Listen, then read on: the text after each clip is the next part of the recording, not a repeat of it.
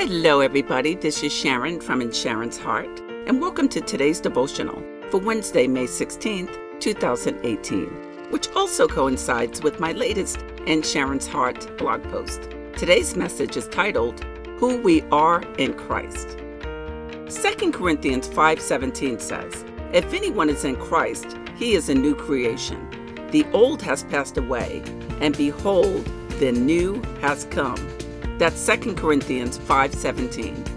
When we know who we are in Christ, then we know who we are. We no longer look back at who we used to be. We look at who we are now and where God is taking us. We can walk in confidence in knowing that. I'm telling you, when we know ourselves, we don't have to convince others to like us. We don't have to convince others to love us, and we don't have to beg anyone to do anything for us. I'm not saying we don't need people, because we all need people sometimes, right?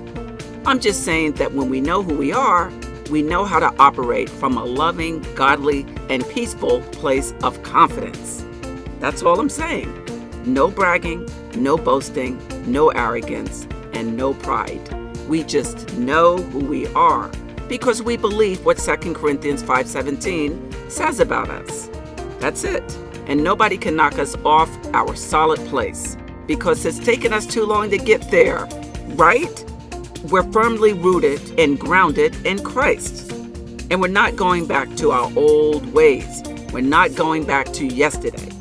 So I've come to encourage those who already know who they really are to continue your walk of strength in the Lord.